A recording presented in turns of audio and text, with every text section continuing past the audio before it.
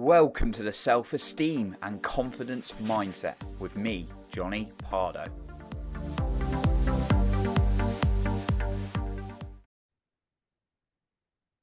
Have you had a tough time recently or in your life? Well, if you're a human being, chances are you have. Today, I want to share a little bit about my recent tough experience going through a detox, right? And if you stay until the end, I have an extra point for you then. And I just really want to share some lessons today of what I've learned. Maybe you can relate.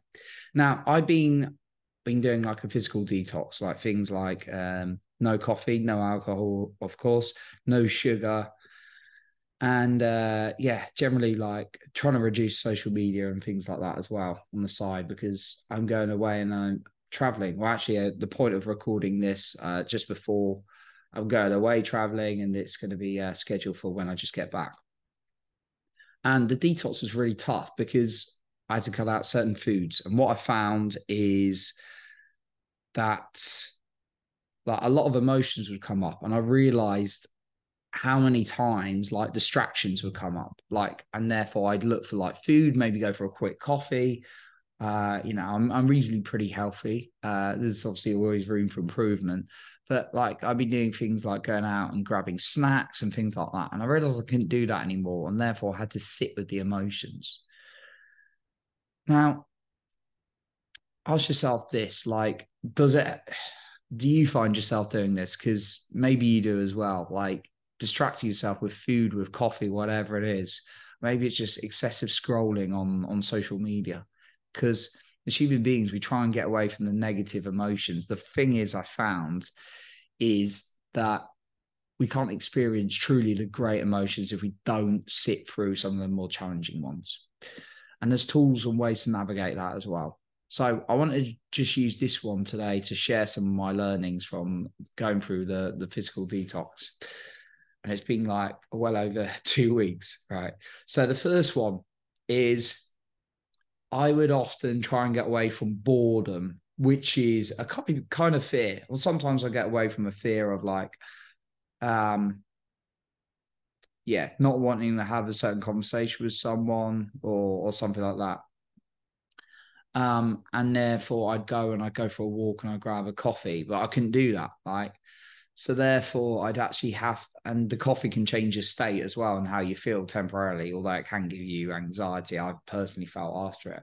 So that's the first thing I discovered, that I realized how much I was trying to get away from boredom in particular, by like a coffee or foods or whatever it was, and not going out for a number of weeks and socializing with my friends and having drinks. I found myself sitting with myself a lot more, and finding getting a little bit bored. Um, but it was okay. And when I started sitting with my thoughts, the second one is kind of just links on straight from that, is I found I got better with managing my thoughts. Like there were some quite uncomfortable emotions, like things coming up from the past, like rejections and, you know, relationship stuff, job stuff, all sorts of things, or deaths and that I'd experienced. Obviously, not my own death, other people's deaths. And were quite like a grieving process. And actually, I started getting better at sitting with those after I had taken away all the distractions. Now, I was talking to a friend of mine the other day, and they were saying like, I don't think we should strip ourselves of all the things, you know, we like. And I said, absolutely not. Of course not. Right. Now, obviously, if something's damaging your life and your health, yeah, maybe it's an opportunity to look at it. But no, I agree. I think, and then they realized they had like, or I think they had slightly misinterpreted what I was saying. I was just saying by going through this process when I'm stripping myself of a lot of things, um, it brought up quite a lot, and it can be quite a healthy process to do so, even though it's tough. And what I found is just sitting with myself in silence, I was able to maybe feel into like a little bit of anxiety, a little bit of nerves, a little bit of fear, quite a lot of anger comes up for me. Um, which I'll do an episode on another time. And that allowed me to process my thoughts a lot more, but then more positive ones started emerging because I was actually allowing myself to connect with myself in that way. And then the third thing, more natural energy came back. I was able to feel like I didn't need coffee for like more energy. I was able to just feel more positive and be more lit up just by naturally eating the right foods that weren't like processed or sugar.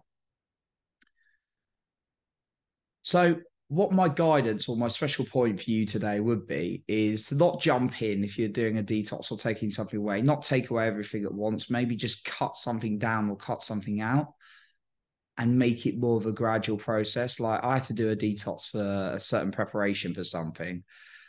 However, what I would suggest if you want to cut something out is then just focus on one thing at a time. Don't do too much at once because it could be a really tough process as well.